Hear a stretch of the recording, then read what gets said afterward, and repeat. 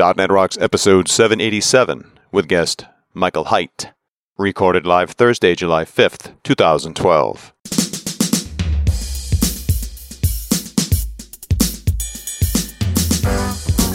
This episode is brought to you by Telerik and by Franklins.net, training developers to work smarter.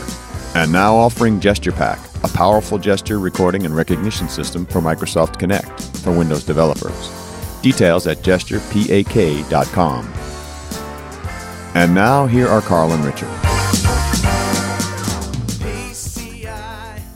Thanks very much. Welcome back to .NET Rocks. It's Carl and Richard. It's summertime here in the United States of America. I'm in the East Coast, and Richard's in Vancouver, British Columbia. What's up, my friend? It's beautiful here, too, my friend. What can I tell you? I actually borrowed a motorcycle from a friend of mine. I've been riding the motorcycle a bit. You had that motorcycle, Jones, when you were younger, didn't you? Yeah. Well, one of the things I've realized is if you had a motorcycle when you were in your 20s, when you're in your 40s, you don't really need one anymore. If you never had a motorcycle in your 20s, then you want one in your 40s. Yeah, the only reason I have driving one right now is that I have some friends who never had them in their 20s who are now riding them. Are like, we want you to go riding with us. I'm like, okay. Yeah. But I really don't need to own a motorcycle anymore. But I do have a good friend with a very nice bike, a big old Honda 1300, big cruising bike, who's off to Europe for the summer. And he said, why don't you just take care of my bike? You do the tune-up, you keep it healthy. You know, I like it to be ridden for the summer. So I've taken it out a couple of times. I'll ride it a bit more. It's good fun. Last week, the son of a friend of Kelly's got into an accident on a motorcycle, wasn't wearing a helmet, hit a car, went flying on the road, on the highway, into another car, had to have his leg amputated. Oh, man. Well, he's amazed to survive without a helmet. Always wear a helmet, kids. Yeah, you'll live longer. They call them donor cycles for a reason. And leathers aren't just for the look, it's to protect your skin, so that's a good idea, too. Yeah, I've had enough road burn from that. Yeah. All right, well, enough depressing stuff. Let's get into something happy, like Better Know Framework. Awesome. All right, what do you got? You're going to like this one, Richard, I think, because we're talking about the Task Parallel Library today, and I went looking for some good blog posts, and here's a guy who talks about exception handling with TPL-based WCF services. Ooh, cool. So this is Jeffrey Jude from March 2012, and if you go to tinyurl.com/TPLWCF, you know, we talked a little bit with Stephen Taub about the challenges around exception handling when you're going parallel, and and add WCF into the mix, and it gets even weirder. So yeah, I was just thinking that's a lot of moving parts right there. Right, but he's got some good a good solution for it. So check it out. That's tinyurl.com/TPLWCF, and the link will be on the site. Who's talking to us, Richard? Grabbed a message from show 777, which, if you recall, my friend, because I know you memorize all of these, was our face-to-face chat at NDC with Venkat Subramaniam. That was awesome. Which the first time I'd met him in person, by the way. Talked to him a bunch of times, and he is so enthusiastic about some of the hardest subjects. But when I think of Venkat, the word enthusiasm is the word that comes to mind. You nailed it here. Yeah, he is really, really excited, and it's very infectious. And that's what Mike Henderson said as well on the website. He said, "I just finished listening to show 777, and for me, it nicely pulled together topics from some recent shows. Venkat's remarks about learning new languages really hit the mark. A couple of years ago, I started dabbling in F# by going through the Euler project problems using the language. Although I have yet to do a production project in F#, the experience has made me better at my primary programming activities, writing C# and SQL, which, SQL deep down is a functional language. Thinking in a functional way helped me out of some problem-solving ruts. Then a few weeks back, I listened with interest about the goodness that's CoffeeScript. That was the show we did with Rob Connery. Yep. Learning CoffeeScript and seeing how it compiles to JavaScript had me rethinking how to use JavaScript. Other recent shows on NoSQL databases also refreshed my thinking about the need to create nicely normalized tables with referential integrity. So many thanks. Keep those languages coming." And that's from Mike Henderson from Traverse City, Michigan. Yeah. It was Mike, great. I love that you're dabbling, that you're playing in these other languages, that you use the Euler project to exercise it. Like, that's the way to go. How much cooler can it be that you're being a real hobbyist still? Even though Euler it's is your cooler. job, you enjoy trying new things and how it benefits your work as a whole. That to me is like real practice. And we were talking about Venkat. What I love about it is when he really gets excited, he really rolls his R's. And It's true. that's old school excitement right there, man. That is old school. Oh, too funny. Yeah. So, Mike, thanks so much for your comment. We're going to keep those shows coming, and I'd like to send you a .NET Rocks mug. So I'll get your mailing address. We'll get it out to you. And if you'd like a .NET Rocks mug, just write a comment on the site at .NETRocks.com. And before we get started here, I need to tell you that Pluralsight provides comprehensive developer training online with over 250 hardcore training courses authored by industry experts, 12 to 15 new courses every month, a free 10-day trial, 200 minutes of access to their library. They have a wide range of developer training courses, including iOS, Java, Android, web development, anything Microsoft, including complete coverage of Windows 8 and .NET 4.5. Try it today. Subscription plans start at just $29 a month. All right, and with that, let me introduce our guest. Michael Heydt is a .NET XAML and iOS polyglot that loves playing with new things and making cool and innovative stuff. He's also a Mac junkie and principal technologist for SunGard Global Services in New York City in their advanced technologies practice, and he works extensively with SunGard's energy and financial customers. Welcome, Mike. Hi, Carl, Richard. Great to be on the show. Yeah, great to have you. I was just reading your bio off of your blog, 42spikes.com.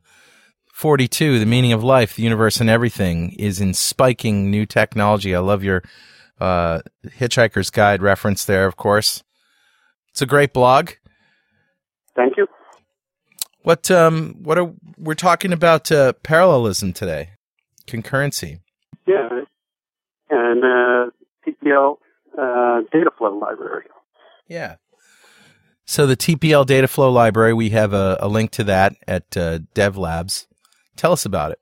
The TPL Dataflow Library is a new library coming out in .NET 4.5, which helps you to build parallelized applications. It builds upon, the threading libraries, TPL itself, and also a lot of the async and await constructs to help you build very robust parallelized applications with a lot of times not even have to worry about, the implementations of tasks and all the kind of concurrent data access, and really kind of relieves you from, a lot of that kind of burden. And I'll be honest, I think it's one of the coolest things that's come around in quite a long time, and one of the most useful things in building different types of applications. I build a lot of things like trading desktops, which need very high performance UIs. And, to be honest, I've used this library inside of those applications for, a few months. It's still kind of in the 4.5.NET realm where it's not commercially released yet. But it's got a lot of Genesis back in the Microsoft Robotics Studio, CCR, concurrency and coordination runtime, which a lot of the concepts were taken out of, which, interesting, I'm working with some customers. I've actually worked with customers who built out entire desktops on, let's say, CCR, and can handle hundreds of thousands of messages per second into the UI. But yet, there's not a single thread or lock statement or any type of anything like that inside of the application. So this really kind of lets you go about thinking a different way about putting your multi-threaded applications together. One would argue that the reason you didn't have problems that you were able to go that fast is because you didn't have any threads or locks. So what we're talking about here is a library that uses the TPL that adds some higher level constructs so that you don't have to write as much code around it. Is that what we're basically talking about? Sort of like a pattern library? Yeah, in a way, there's a lot of patterns. There's some patterns implemented inside of the TPF, as I think a lot of people kind of call it. But there's patterns still in software that you build around the stuff that's inside of the library itself. So, one of the ways I like to think about it is that, the TDF doesn't assume threading or really that much of the Task Parallel Library at all.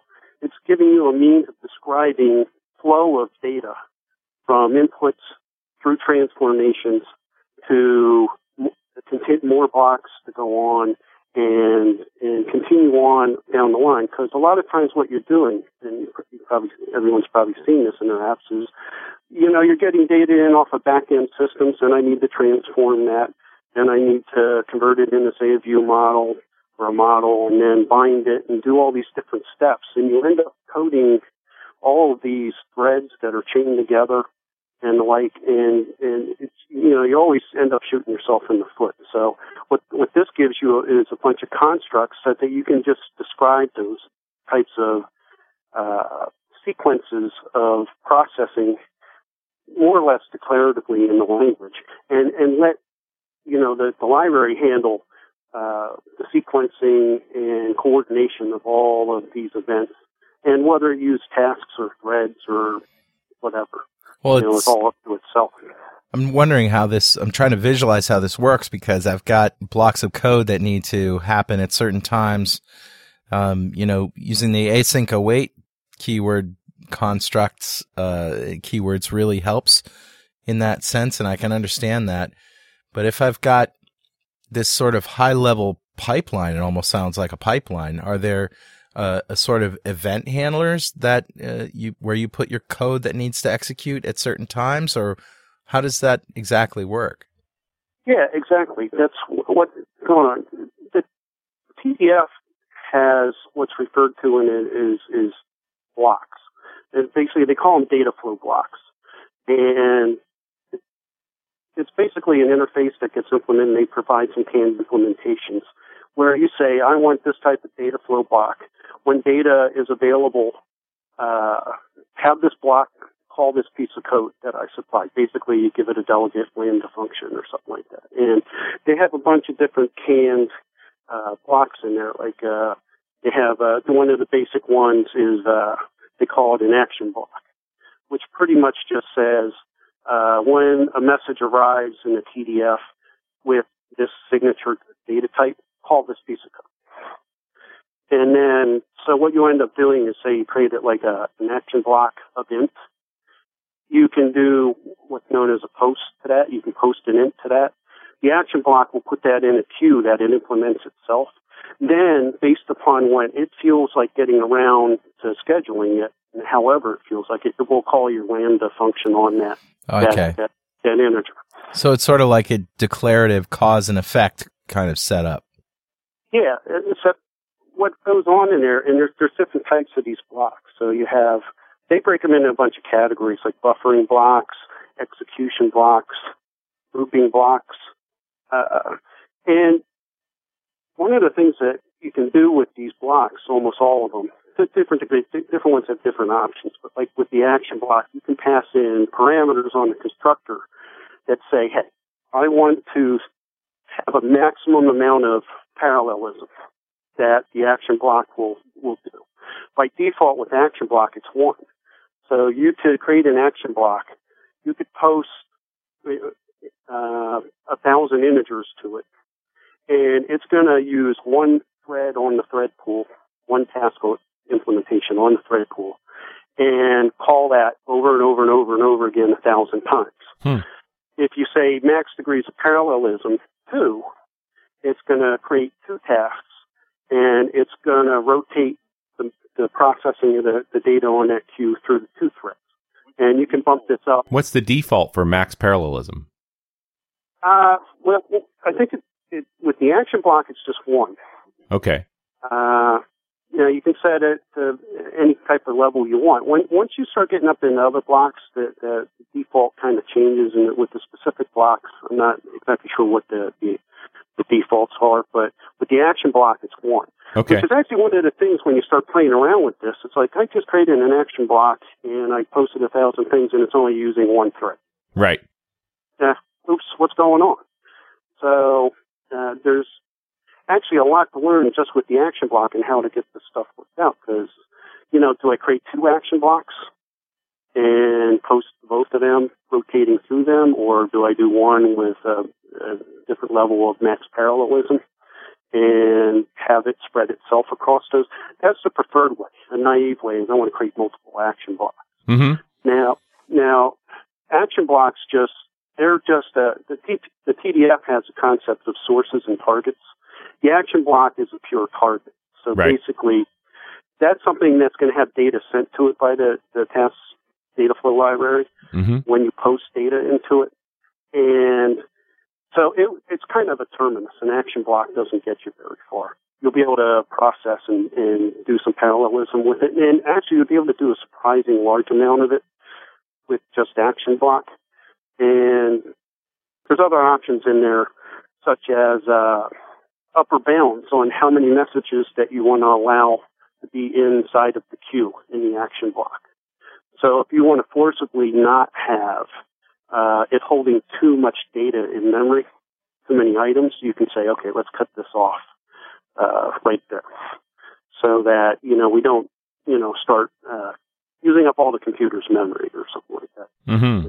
So you've got a couple options with action block with that, just to go and control the amount of threads plus the amount of stuff that might be waiting to be processed.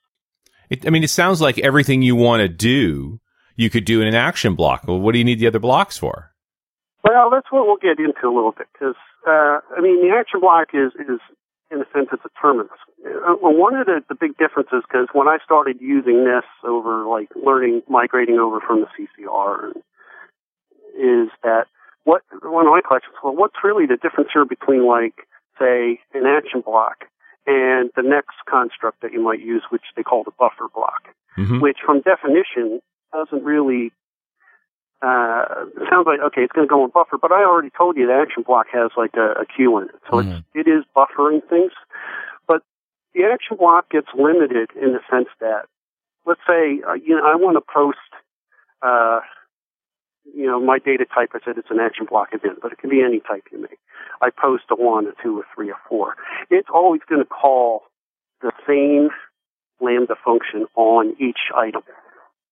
When you get into a buffer block, you start to be able to have the concepts of linking in the Dataflow network, which is where this starts to get a bit more powerful. Because the buffer block is also a source.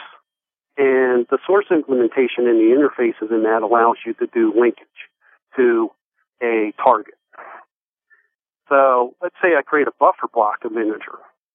I can then say, let's link that to an action block with the link to method inside of the interface. Actually, it's a static and a helper class, but those things. So when you start then posting the buffer block, it'll route that over to that action block. But I can also say link to another action block and another action block. And basically it will then route that data to every action block with some caveats. So you can start sending it, in a sense, broadcasting to multiple action blocks. That's the broadcast block. That's what I wanted to get. There is a broadcast block which does that. The buffer block doesn't exactly work the way I just kind of described, because when you link to something, there's actually a two-phase negotiation between targets and sources. We're passing the messages from one to the other. So technically they can almost like roll back. This portion of .NET Rocks is brought to you by our good friends at Telerik, who have controls for Windows 8 already. They're looking for beta testers for their new RAD controls for Metro. You can request an access code at telerik.com/Metro to get access to the industry's first control set for building apps for Windows 8. And don't forget to thank them for supporting .NET Rocks. I don't mind telling you that I'm a little lost.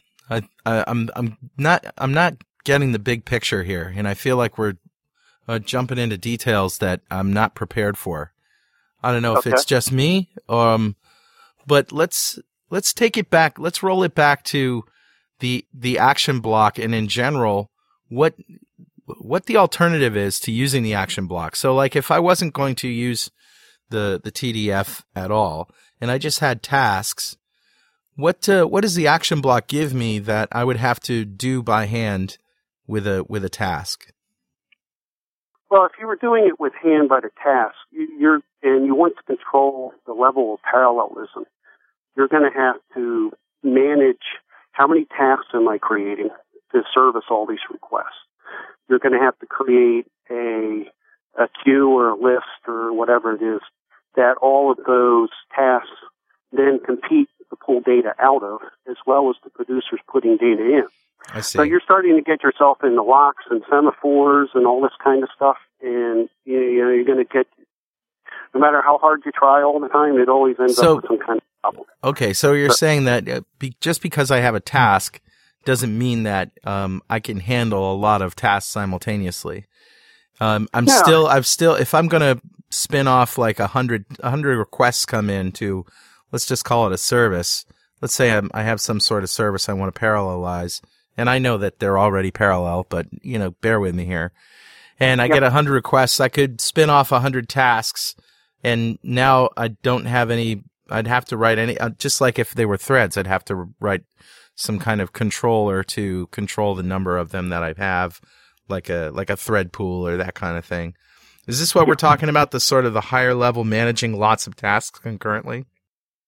Well, concurrently and their access to data. Because if you just want to fire and forget threads to handle incoming requests or tasks off of that, which just do a reply back to the incoming request across the network. Yeah, that's no problem. You're right. Then that's fine. That's a big pool. But if I want to then, I've got requests coming in, and I need to put that somewhere inside of my application. Right. I get it. So you have a bunch of data that they all need to have access to, and you have to control access to it. And in the old days, you would do that with locks. Now, yeah. All right. So an action block gives us what then? An action block is just going to give you. It's going to give you the ability to have the TDF control that level of concurrency and make sure that the action blocks are working independently to whatever level of concurrency that you say. Okay. You want to.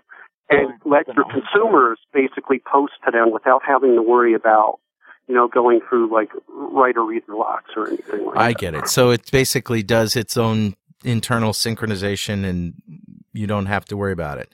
And the buffer block is so that you have a sort of a sequential access when sort of having a queue in there, in case there's so many that the task can't handle, that all the tasks can't handle them. I'm not sure why you would need a queue. Well, the difference with the buffer block is the linkage.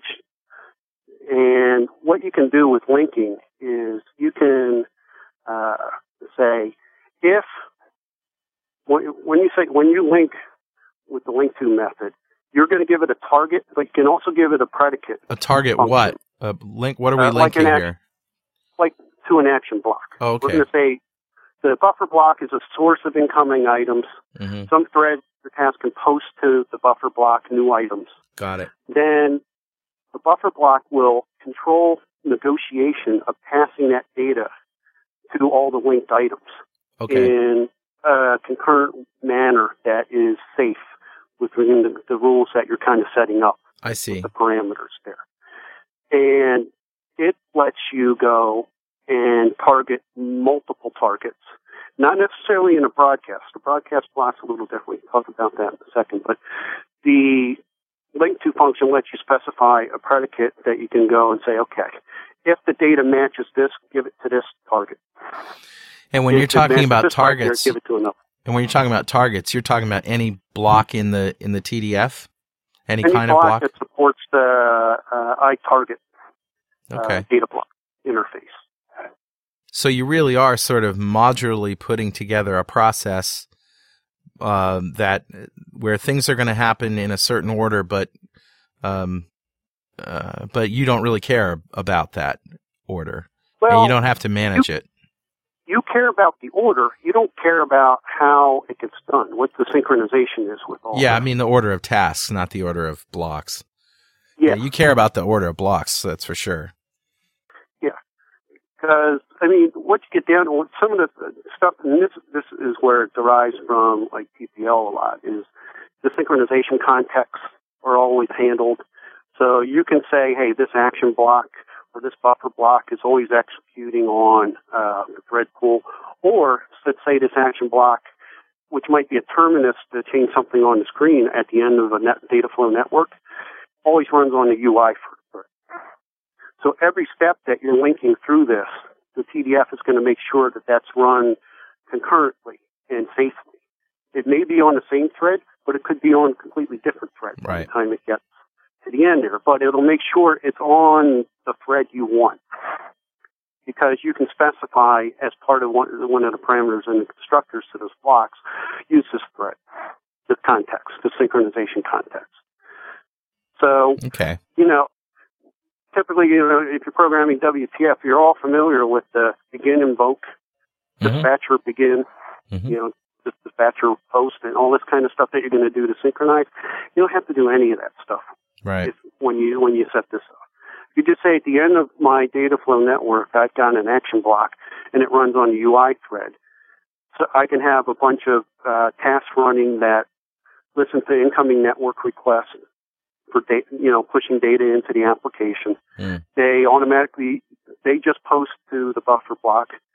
You could then route it through, say, a transform block, which mutates the data into your internal model. And then you just pass that to, say, the action block, which, now we're on the UI thread and we just update the UI. And I've done none of the locking and semaphores and dispatchers and all this kind of stuff, and just gone and, made my life a whole lot easier. So what's the write once block of T? Well, the write once block of T, the definitions think of it as like a static, but it is basically something where if you want to publish out to a bunch of other targets a single constant value, but you may not know the value at the start of the application. And no matter how many times you post to that block new data, it's going to stay with that first one it got. But it's going to ensure that anything that's linked to it is going to consistently just get that first value once and only once. Well, actually, it'll continue saying, you keep posting that in there, I've noticed the behavior, it keeps sending the same value. But basically, it gives you that ability to get a single value out to all these different threads. And its purpose is basically that, I have who knows how many things are spun up in running, like action blocks that need this value. It handles, through the linkages that you set up with the data flow network, who all to send it to and making sure they get the right value. Okay. So what are executor blocks? Well, executor blocks are just the ones that are considered to do processing on data. Okay. So the executor blocks break down in action block, transform block, and transform many block. So we talked about the action block. You're just going to say with those, apply this lambda function to every piece of data that it provides. The transform block lets you go and say, okay, it's like the action block, but we're going to return a value from that and pass it along in the network. So when you post some data into the network to get processed and it gets routed to a transform block, the lambda gets called. You can then return a value. It can be a different type. So you can do any type of transformation that you want on that data and bring it back. So examples of that are like if you've got incoming stock information in my domain that's in a particular format from an external vendor, I would say, hey, okay, we just posted this into the buffer block. It's routed to a transform block if it's, say, data from Reuters. And then, so we do, okay, I'm going to take that particular vendor's data, transform it into my internal model, and then push it back into the data flow network to go further downstream. So in that sense, I can hook a bunch together of a bunch of listeners through the buffer blocks, through transform blocks, and have automatic concurrency and parallelism and transformation of incoming data in different formats into a standardized format in my app, and I didn't have to worry about much of anything, and I did it in 4 lines of code. This is very powerful. It's in a way, it's stupidly powerful. Yeah. It's amazing when you really get down and start playing with these things to see the things that you can do.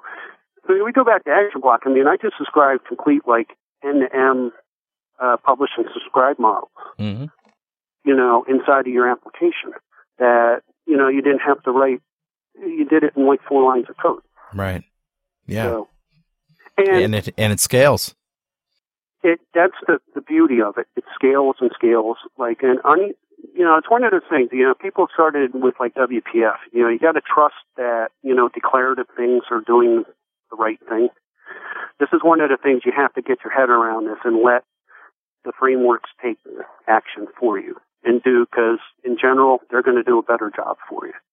Well, Richard, you know what time it is. Must be that happy time again. It's time to give away a Telerik Ultimate Collection to a lucky member of the .NET Rocks fan club. Today's winner is Sebastian Werner from Alhambra, California. Oh, congratulations, Sebastian. Golf clap for you. Golf clap for Sebastian. Mm-hmm. And if you don't know what we're talking about, we give away stuff every show. And all you got to do to sign up is go to .NETRocks.com, click on the Get Free Stuff button, which is in the upper right-hand corner, and fill out a questionnaire, and that's it. There's no fee. There's no nothing. Just be a fan. We have thousands of fans. And we have lots of stuff to give away. And at the end of the year, somewhere around December, we're going to give away $5,000 worth of goodies. But we don't know what those goodies are yet. Yeah, that's right. We're going to use our powers at the end of the year, our purchasing power, to figure out what to get, and also, to figure out what's cool, what's hip. Right. We don't know what's hip right now. Well, and every time we do a parallelism show, that 64-way processor system becomes really cool again. Yeah, I really like that. Yeah. Can you imagine how fast it would render video? Everything's going to be fast on that machine. I mean, except Outlook, but everything else will be fast on that machine. Oh, did I say that out loud? That's a shame. Well, anyway, if you'd like to get in on it, just go to .NETRocks.com, click on the Get Free Stuff button, and you'll be off to the races. So let's jump back in here to some of the other types of blocks. The joining blocks look interesting to me. What are joining blocks? Well, let's talk, because they grow actually upon the batch block kind of stuff too. So let's talk about batch block a little bit. Say batch block allows you, say you're posting a bunch of data sequentially into, well, it could be concurrently from different streams, but into, let's say, a buffer block previously. And it's going to apply, a target to each of those independently. The batch block lets you say, okay, I want to process these, 2 at a time, 3 at a time, 4 at a time. So let's say where you previously had a buffer block event, if you change that to a batch block event, let's say I want to group it by 3s, it's going to pass the lambda that you're going to give to that is an array. Okay. So every time it gets that amount of items in the queue, it's going to call your lambda and give you a group of those. Right. Now, Michael, why would I want to group these in blocks of 3? I mean, I'm not arguing that you can, but what is the insight? You sort of like, we should group this in blocks of 3. Well, I think when you get into the higher constructs like the join blocks and the batch join blocks is where the batch block itself becomes most important. Mm-hmm. And so let's talk about like the join block. The join block says, hey, okay, I've got multiple input streams. So basically you're going to say the framework provides join block and you can parameterize it with your generics to 2 or 3 items. You have to chain it other ways to get more than that, but basically I can say the batch block's going to handle 2 different types of data, and you could post at any time one or the other types of data, but once it gets an item from each, it's going to give you a tuple passed to your lambda that joins those together. So what you can do with that is like you say, I'm going to start a request from system A over the internet and another request in system B, different types of data, but I can't proceed until I get both. So you could make a join block that when the task that is waiting for the response to, request 1, post to that, request 2, post to that. When that's finally done, it calls your method that you provided. And now you've automatically done that type of thing where previously I had to, spin up a thread. I had to keep track that, the thread or task was running. This is where I started really getting into this, to be honest, is because this was the Silverlight programming model of async and web services. Right. Where it was great when I was calling one item in the background and I knew there was just one thing going on. Well, guess what? When you start making complicated systems, I now have like 25 outstanding async calls, the back-end systems. Right. This helps you solve that kind of problem because you can say, these two, when you're done with this. And it only gives you constructs to do 2 or 3 at once, but you can chain it together to do arbitrarily large amounts. So you can go out and then you don't have to then worry about keeping track of who's currently in flight. Did it cancel? Did it get an error? What else do I have to terminate? Because the join block will do all that for you. Nice. And what's even cooler about this too is because the TDF fully supports the cancellation token stuff to come from TPL. Mm-hmm. And I'm not sure if they added this for TDF itself, but a particular pattern in a lot of applications is when it starts up, I'm going to go out and make requests from a bunch of different systems. And when it gets together, when all those come back, I want to do some coordination of that data, and you can run that through a TDF network and do that. But there's a problem. What if one of them doesn't come back in a certain amount of time? Mm-hmm. Wow. Okay. Now I made like 50 requests, 25 have completed, 25 haven't, 25 may still be out there and going to complete, but this one failed. Or this one didn't finish in the amount of time. Yeah, and I'm not thinking failed. I'm thinking went away. It's never going to be back, but you don't know that. Right. It's in the ether. Yep. So you can, when you create a join block, you can pass in, it has parameters like any other block. You can say, hey, this cancellation token, I want to use this one, pass this to the join block. And you can create it from a cancellation token source that has a timeout.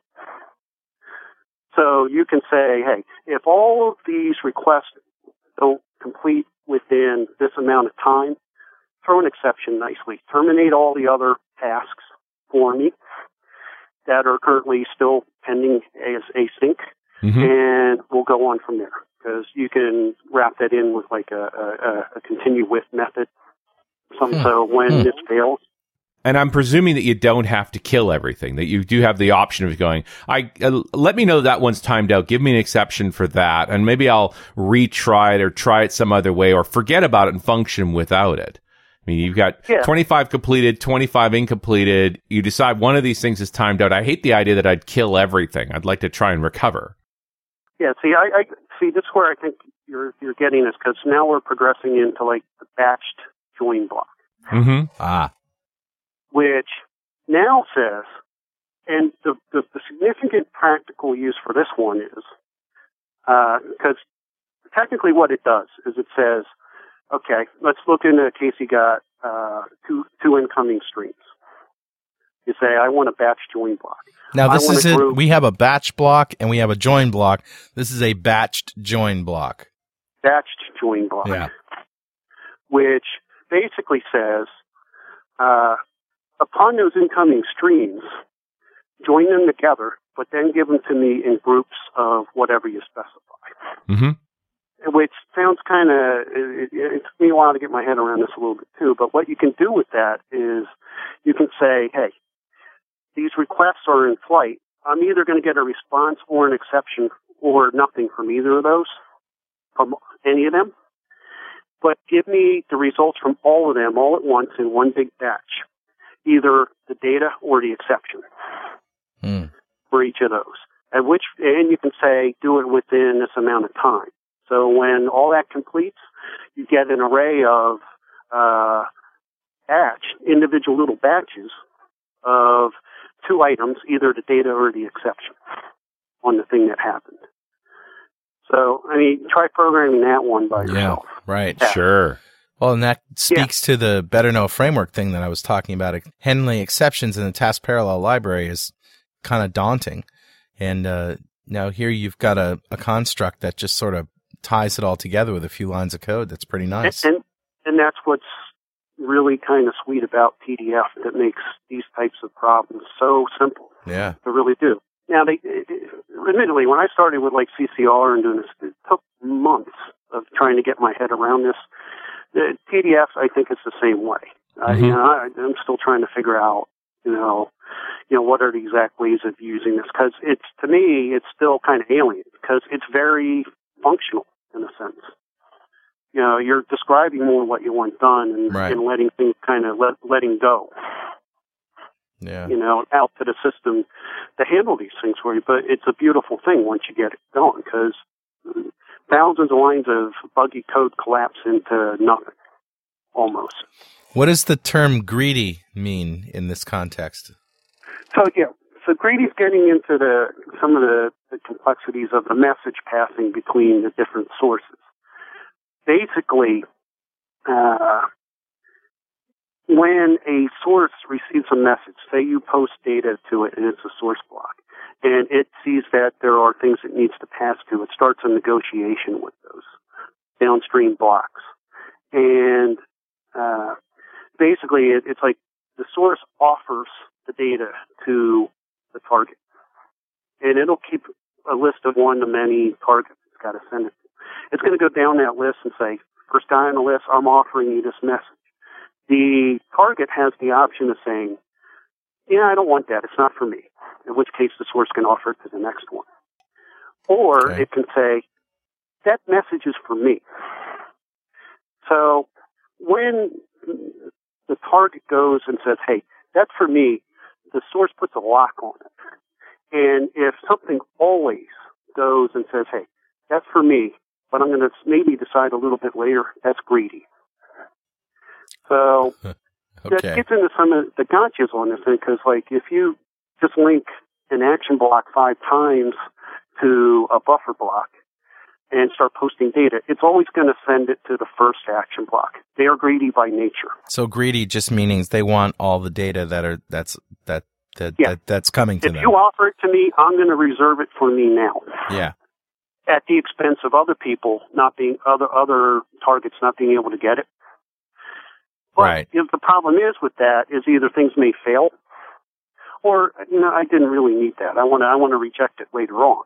Right. At which point you can targets can talk back into the source and say, okay, I really didn't want this. Yeah. Go pass it on to somebody else. Because I was busy at the time. I queued it up in myself to look at a little later. Because the greedy versus non-greedy gets into starvation of threads and all that kind of stuff in there. Right. Are things waiting around on queues of things when, other things could be handling. It's simpler to implement a greedy system that takes everything. But, you go out, if you really want to get some edge cases of high parallelism, you want to be, changing the model over to not. You want to be less greedy, right? Yeah. Less greedy. Surfing the web? Yeah, you ever try to surf the web on your phone? It's a little small. Especially when you're looking at a big list like the new feature list for Active Report 6. Oh, yeah? Yeah, we've been using it for 15 years. The coolest new feature, I think, is the new Silverlight Report Viewer. What's cool about it, of course, is both native Silverlight for printing, but it's also got PDF support, so that really minimizes the amount of data that has to come over the wire. Makes it a lot more efficient. Well, we've been looking for a good solution for Silverlight data viewing. Yeah, it's a great product. I think I'm going to order it. Not on that. No, not on here. I'll go to my desk first. Active Reports from Grape City Power Tools. Smarter components for smarter developers. So why would if I'm running in a greedy mode, why am I going to want to push something back? Have I now looked at it a bit more and realized, no, I don't don't want this packet. It's not something I need to process and then push it back, or I just didn't understand enough from the inbound constructors? Yeah, that's a good question, Richard. I don't know if I have a definite answer because I haven't programmed. Yeah, because it seems to me the other side of this is it's more of a tuning thing. As the data velocity goes up and you start dealing with sort of thread starvation problems, proper parallel problems, your greediness starts to be an issue. So you turn down the greediness on some of these blocks just to see if you get better execution. Yeah, I think that's with tuning is where you're going to probably want it. Now, some of the blocks themselves, like action block, inherently work in a greedy model. I think some of the other ones go in the non-greedy. So if you are seeing starvations or some performance problems, you can kind of switch them around, or you can implement your own implementations of these different blocks and change the behavior of that. Because, I mean, when you get down to it, what TDF is it's an agent-oriented system with message paths. Can I create my own blocks? Yeah, absolutely. So you'll derive from any of those methods, interfaces, iTarget block, iSource block, a combination of both. If you're just going to maybe do some listening and passing it off to somebody else. I've implemented ones like stuff that's not in the TDF, which I really wish was in there, was stuff like sliding windows. So that, I want a sequence of 10 events in the incoming streams, but, slide it one at a time. So you're giving me the first time you give me 1 through 10, the second time 2 through 11, so that I can analyze stuff over time. And you can get complex with that if you start getting into complex event processing systems and trading systems and stuff. It's like I want to have a block that I implemented myself that, the incoming events with their timestamps are within this period, then give them all to me. So you need to go implement those types of blocks yourself. They're not core to the fundamentals. And I do a lot of, like you do, Carl, I do a lot of connect stuff. And I've done a number of things. You brought it up earlier. I mean, what's the broadcast block? Right.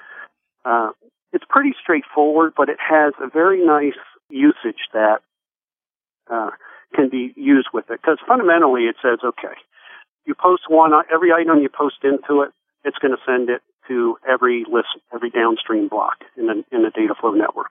It's going to guarantee that they all get it. It's one of the big jobs that it has. But let's take this one scenario I've had where I was really racking my brain on this. I'm doing a lot of facial recognition stuff with the Connect. Oh, nice. And I'm connecting it up through libraries like OpenCV and the .NET port, which have facial recognition algorithms in it. And, the Connect throws those things at you like 30 frames per second. That's right. The video proves. So, well, guess what? I can't do 30 frames per second on my computer of processing of those fur faces. Yeah. So you get into a producer-consumer problem, is producing faster than I can consume. Right. So if you're trying to program that with, let's say, tasks and intermediate queue, and you're getting in the locks, and then okay, if I'm putting something on it and there's something already there, I want to remove whatever's on the list already. Well, the neat scenario you can do with TDF in a couple lines of code is basically every time you get an image frame in from the Connect, you just post it to a broadcast block. Right. You connect it to one action block whose max level of concurrency is 1. You've got a very simple network there. But basically what the broadcast block does, it has a semantic in it such that if someone puts data in me and nobody's currently ready to accept the data, I'm going to overwrite whatever's in the pending already that's ready to go out. So it's automatically taking the incoming stuff and then only forwarding the most recent item to the next thing in the network when that's ready. Because it does this negotiation and message passing. Because all the target blocks let the source blocks know I'm ready for data, or I'm still processing data. Because part of that handshake is, and this may get into some of the stuff with greedy and non-greedy too that we talked about before, is I'm too busy right now. Just defer this. You can tell a target can tell a source, wait till later to try to give it. Sure. So an That's action block will do that. And if you hook the action block up with a max parallelism of 1 to a broadcast block, it's only going to, when that action block is ready, send that next thing. And it solves a pretty wicked problem there. Yeah, very elegantly. All right, so I got one more question for you if we're done with that topic. So what's the debugging story?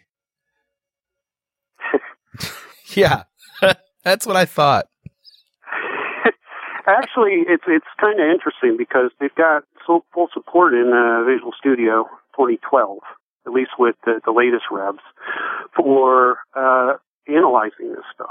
So if you can set breakpoints on any of the functions that you have that are callbacks, and when you're in there, you can step in there. You can use the watches to go in, and you can see how many items are currently in a blocks queue, and all those types of things. It's pretty flexible with that. But so when you're in studio, you can see that stuff. You're still getting a lot of problems with concurrency and multiple things happening at once. And sometimes, even though I'm using TDF, it doesn't seem like it's, executing in the right order. So you're doing, again, a lot of, what's the managed thread ID? What's the data and all that kind of stuff. So, well, it's the classic multi-threaded debugging problem. I mean, it doesn't, constructs get more and more complex and the debugging becomes more and more impossible. Yeah. The land of the unreproducible results. Yeah, it works now, but I don't know why. But see, that's one of the things that TDF actually gives you, because you're using it to control the concurrency. You actually have a lot less scenarios where you get that I don't know what the heck's going on result, because 2 threads stomped on one piece of data. Well, That doesn't need to happen in TDF. Yeah. Which is just a beautiful thing. Because one thing we haven't talked about at all at this point, too, is stuff like using the exclusions for scheduling. Because all these different blocks also can be handed in, a task scheduler object, which basically is telling it not necessarily only what thread to execute on when it goes to process things, but there's a specific class in the library. There's a class called Concurrent Exclusive Scheduler Pair. Yeah, rolls right off the tongue. Yeah, I know. But what that one does is it's not really a block per se. It's really it gives you 2 items. It gives you a pair, and so it's a tuple. And one item is the concurrent task scheduler, and the other is the exclusive task scheduler. So what that does then is you can pass those 2 different schedulers into different blocks that you put together to execute on data. And the ones that are in the concurrent scheduler will be allowed to run all at the same time, fight with each other based upon the rules that you set up in TDF and multi-threading and all that stuff. But they will also be guaranteed that they will not ever be executing when a block is executing on the exclusive scheduler. So you can directly implement, just by passing data, these objects in on your constructors of your blocks, mutual exclusion scenarios, reader-writer locks, and those types of things, without having to go through any of those types of hassles too, just by using that scheduler construct. Just one more thing before we go, and this might be a TPL question. I'm not sure. Is it possible to create too many tasks? I mean, seems to me one of the challenges of multi-threaded programming is knowing how, when too many threads is too many threads. And I know that a task isn't necessarily a thread, but and it's supposed to be managed. But is it possible to over-design a system that shouldn't be as parallel as it is? And does a Task Parallel library just insulate you from that magically, or do you still have to take some care into how often and when and why you create tasks? Yeah, well, I mean, TDF has taken away creating tasks for you. It's taking that on itself. It gives you those constructs that you can then say, I want to have these maximum levels of concurrency. So you can put bounds on that, and then you can compile time change those, run time change those. So it's giving you a lot more ability to manage that kind of process. I think you still have to worry about all of that, but at least you're being able to really put a lot more effective control around that. Because I mean, I've seen stuff. I've built systems myself where I didn't know, I was getting this many messages in, or I wasn't until like 3 months into production, and then all of a sudden it got slammed. And guess what? The CPU just went 100% on every core for hours. Yeah. Well, and everything started getting blocked. Well, that's something, because I just had a free-flowing, just throw them out on the thread pool. Well, with TDF, you can control that a little better with your max levels of concurrency stuff that you can kind of put right in there and change it easily if you wanted to, just by changing the data setup for the networks. It's pretty cool. Well, I think we're just running over a little bit, but so I just want to say thanks very much, Michael. It's been a great hour talking to you, and this is great stuff, and I'm thoroughly impressed. Yeah, I think if we do DNR TV like we showed, it's really neat when you start to see this stuff. It's kind of abstract to talk about. Like, yeah, I agree. Kind of worried about giving this talk, and it's not even slides or anything like that, because it's like, what the heck's he talking about? Well, we'll definitely do it on DNR TV. Let's we'll hook up and get that going. Yeah, and then I have all these patterns coded up and things like that for demonstration. Sounds great. I think it would just be great for community to understand, because TDF is one of those things, and a lot of people just don't know. Right. That's even kind of out there, and what it can do for them. And it certainly does take it takes a complex problem and simplifies it, which is always good. Thank you, Michael Heydt, for joining us this hour, and we'll see you next time on .NET Rocks. Hey, thanks for listening. And remember, Pluralsight.com is where you can get 200 minutes of free video training by guests on .NET Rocks and other experts in the field. Pluralsight.com.